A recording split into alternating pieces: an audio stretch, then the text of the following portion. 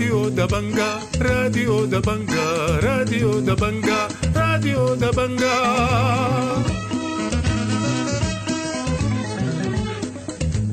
أهلا ومرحبا بكم مستمعي راديو دبنقا الأعزاء في برنامجنا اليوم الخميس الموافق 6 يوليو عام 2023. برنامجنا بيشتمل على نشرة الاخبار وبرامج أخرى متنوعة، ولكن في البداية حنقدم لكم نشرة الاخبار وإليكم عناوينها.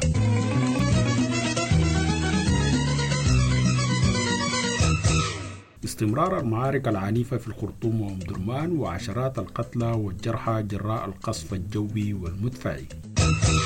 نازحون فارون من طويلة يكشفون عن حالات اغتصاب وإجهاض جراء الهجوم وتبادل إطلاق النار بين الجيش والدعم السريع في الأبيض. تشييد معسكرات جديدة في تشات لإيواء الفارين من الجنينة وارتفاع عدد النازحين واللاجئين منذ اندلاع الحرب إلى أكثر من 2,900,000 شخص. إصابة مصور بالرصاص وتهديد صحفي بالتصفية الجسدية واعتقال ناشطين في حملات رافضة للحرب. والآن إلى تفاصيل النشرة من راديو دبنقا.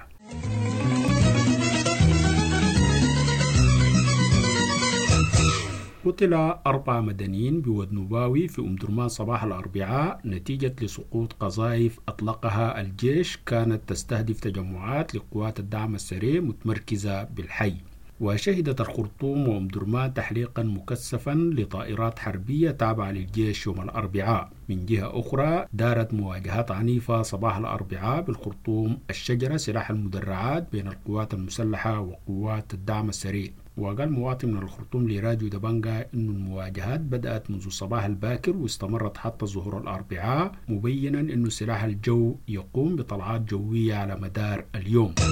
قتل أكثر من 20 شخصا من بينهم 10 نساء، وأصيب العشرات خلال المعارك العنيفة التي دارت بين الجيش والدعم السريع في أم درمان يوم الثلاثاء. وأعلن تجمع الصيادلة المهنيين مقتل صيدلي بواسطة قوات الدعم السريع في أمبدة يوم الثلاثاء. وتسبب القصف الجوي في مقتل 3 أشخاص وانهيار عدد من المنازل في بيت المال. وكشفت غرف طوارئ بأم درمان عن استمرار وصول الإصابات الخطيرة إلى مستشفى النوبي الثورة حتى صباح الأربعاء. من جهتها كشفت نقابة الأطباء عن سقوط جرحى في أم درمان، مشيرة إلى الحاجة الملحة للأطباء والشاش الجراحي وأدوية التخدير في مستشفى النوم. تبادل الجيش والدعم السريع إطلاق النار في مدينة الأبيض بولاية شمال كردفان يوم الأربعاء. وأفاد مواطنون راديو دبنقا أن القوات المسلحة أطلقت دانات من الحامية العسكرية إلى مواقع ارتكازات الدعم السريع بحي الوحدة نهار الأربعاء. وفي المقابل ردت عليها الدعم السريع مستخدمة المدفعية الثقيلة. وبحسب الشهود لم ترد أي معلومات حول الخسائر بين الطرفين أو بين المدنيين. كشف النازحون الفارون من محلية طويلة إلى الفاشر عن 3 حالات اغتصاب و11 حالة إجهاض خلال الهجوم على محلية طويلة بولاية شمال دارفور قبل نحو 10 أيام. وأشارت نازحة من مركز يواء أم القرى بنات في الفاشر في مقابلة مع راديو دبنقا إنه حالات الاغتصاب والإجهاض وقعت في منطقة دبنقا التي تتبع لمحلية طويلة. وقالت إنهم اضطروا لمغادرة المحلية سيرا على الأقدام لمدة 3 أيام. وأكدت وفاة طفلة وإصابة عدد من الحوامل بمضاعفات جراء إرهاق الطريق.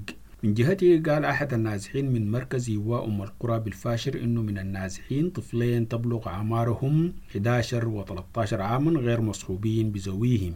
وأضافت نازحة في هذا الخصوص: بعد الحالات بتاعت الإجهاض ده حصل تقريبا 11 وعندك حالات الوضوء برضو في تقريبا 3 ده في ربة نير هناك. ويلا النساء الحوامل برضو ما بقدر عشان يحصلوا الفاجر هنا يتعانوا في الطريق. يلا المسافة بالأقدام ده ما صعب شوية، الناس يتعانوا في الطريق وكده وأشار نازحو طويلة في مركز يواء أم القرى بالفاشر إلى تفشي الإسهالات والملاريا والالتهابات في أوساط النازحين خاصة الأطفال. وقال رئيس مركز يواء أم القرى بنات المتطوع عبد الرحمن إسماعيل إنه المركز يأوي 268 من بينهم أسرة من بينهم 45 طفلا منهم 11 أقل من السنتين.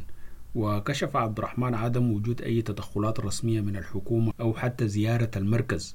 وأضاف في هذا الخصوص: جانبنا الصحي ضعيف جدا جدا، ما عندنا مراكز صحية وما عندنا أي تمثيل لناس وزارة الصحة من أي جهة، لا من منظمات لا من جهة رسمية. إحنا الآن الحالات المستعصية اللي إحنا بقوم بقابلنا بنرسلهم لمركز الشهيد، بعد ذاك بيتم الفحص وبيتم الإجراء هناك. وبالنسبة للأدب إحنا بنقوم بناخده من السوق بواسطة المبادرين. أصيب المصور بتلفزيون السودان علي الشطة برصاص في فخذه الأيسر مساء الاثنين بواسطة جنود يتبعون لقوات الدعم السريع، واعتبرت ذلك تهديدا لحياة الصحفيين. وأدانت نقابة الصحفيين في بيان تعرض عضو نقابة الصحفيين السودانيين عمر كمال رينجو لتهديد بالتصفية الجسدية له ولأسرته عبر رسالة على تطبيق فيسبوك. وأدانت نقابة الصحفيين دعوة أحد الصحفيين عبر وسائل التواصل الاجتماعي لاستخدام الأسلحة الكيماوية في الحرب الحالية. كشفت مصادر من وسط دارفور عن مقتل تاجر في غارسيلا وعملية نهب واسعة تطال أسواق غارسيلا ومجر وبندسي وأم خير واديليج خلال الأيام الماضية وسط اتهامات للدعم السريع. وأشارت المصادر إلى نهب المؤسسات والمتاجر داخل الأحياء. وأوضحت المصادر أن السوق أبوجا في غارسيلا جرى نهبه، كما تمت ملاحقة التجار في منازلهم بعد أن سحبوا أموالهم من السوق. وأكدت المصادر استمرار سيطرة الدعم السريع على حامية غارسيلا مع انقطاع شبكة الاتصالات في معظم أرجاء الولاية.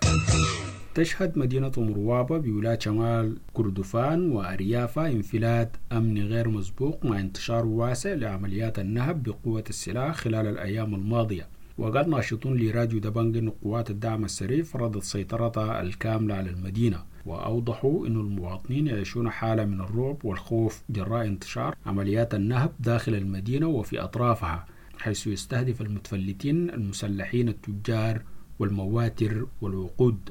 وكشف ناشطون عن مقتل سائق شاحنة ZS بواسطة متفلتين بعد نهبه، وذلك أثناء توقفه بسوق المدينة.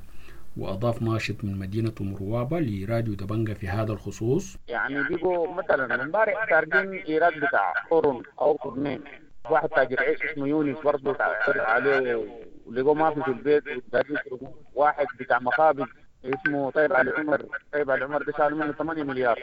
هو مرته قال لا حنكتب الكتين وراك ورينا البوليسين وريكم يعني تخيل معي يومنا كله بقى مرعب كده.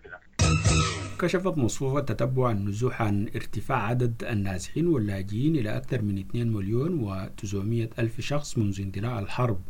وقدرت المصفوفة في تقرير لها يوم الثلاثاء عدد النازحين خلال 80 يوما منذ اندلاع الحرب بأكثر من 2,231,000 شخص. وسجلت ولايات نهر النيل والشمالية والنيل الأبيض وغرب دارفور أعلى نسبة في استقبال النازحين، بينما نزح نحو 70% من الخرطوم.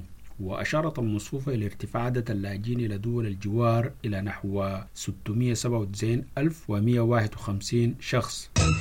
يواصل وفد من القوى السياسية والمدنية والمهنية جولته الخارجية بزيارة السعودية وتشاد وجنوب السودان بعد زيارته أوغندا. وكشف الرئيس الأوغندي يوري مسافيني في تدوين على تويتر أنه اجتماعه مع قيادات القوى السياسية والمدنية السودانية بأنتبه يوم الاثنين ناقش اقتراحات من الوفد للاستفادة من آليات الاتحاد الأفريقي والإيجاد. من جانبه دعا رئيس دولة جنوب السودان سلفاكير المجتمع الدولي لدعم الفارين من الصراع في السودان. أعربت وحدة مكافحة العنف ضد المرأة عن قلقها إزاء تزايد حالات اختطاف النساء والفتيات في مناطق النزاع. وأدانت الوحدة اختطاف فتاتين من منزلهما بحلفاية الملوك يوم الأحد واختطاف طفلة قاصرة من حي المسالمة بأم درمان. قال وزير الخارجية السابق عمر قمر الدين إنه مقاتلي الدعم السريع لن يحكموا أبدا حتى لو انتصروا.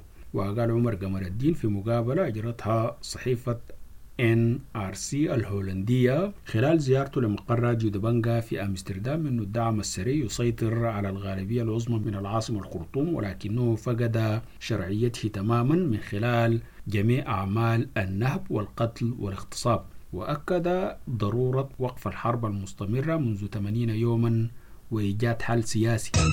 شرعت السلطات التشادية في إنشاء معسكر جديد مؤقت لإيواء اللاجئين الفارين من الجنينة إلى أدر التشادية في منطقة تبعد 7 كيلومترات غرب المدينة. وأكد مراسل راديو دبنقا أنه أعداد كبيرة من الفارين تتكدس في مدينة أدري، ومعظمهم يستظلون بالأشجار على الرغم من الأمطار الغزيرة والرياح العاتية. وفي ذات السياق قررت السلطات التشادية والمفوضية الأممية لشؤون اللاجئين إنشاء معسكر آخر في منطقة أبو تنجي التي تبعد حوالي 30 كيلومتر جنوب غرب مدينة أدري. وفي الأثناء بدأت عمليات التطعيم ضد مرض الحصبة للفارين من أحداث مدينة الجنينة وضواحيها الذين وصلوا مدينة أدري. قتلت اللاجئة السودانية بمعسكر جوزامير للاجئين السودانيين شرق تشاد فاطمة أتيم الملقبة بجرادة الأسبوع الماضي على يد أحد أفراد الشرطة الذين يقومون بتأمين المعسكر. وقال لاجئون أن الشرطي اعتدى بالضرب المبرح على اللاجئة داخل منزلها، مما أدى لإصابتها بكسور في أجزاء متفرقة من جسدها، حيث توفيت في مستشفى قوس بيضة. وأشاروا لتدوين بلاغ بالحادث والقبض على المتهم. اعتقلت الاستخبارات العسكرية الناشط الشريف الحمدابي من منزله بمروي في تمام الساعة 2 صباحا، واقتادته إلى جهة غير معلومة. وفي الأثناء تواصل الاستخبارات العسكرية بمدينة سنار اعتقال خالد اليسع منذ يوم الأحد الماضي على خلفية مشاركته في وقفة احتجاجية رفضا للحرب. وقالت هيام شقيقة خالد اليسع لراديو دبنقا أن الاستخبارات رفضت السماح لأسرته بالزيارة. من جهة أخرى كشفت مبادرة الإعلام البيضاء التي تنشط في الدعوة لوقف الحرب اعتقال الأمين العام للمبادرة عبد الماجد عيدروس في مدينة عطبرة يوم الثلاثاء من قبل المباحث في قضية نشر إلكتروني.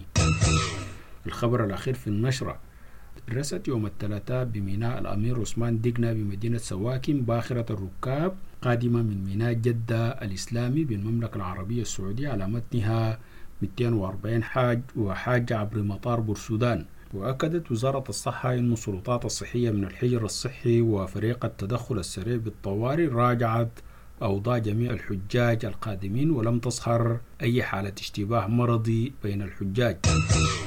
مستمعينا الأعزاء، بهذا الخبر تنتهي نشرة الأخبار اللي قدمناها لكم من راديو دبنقا، وإلى اللقاء.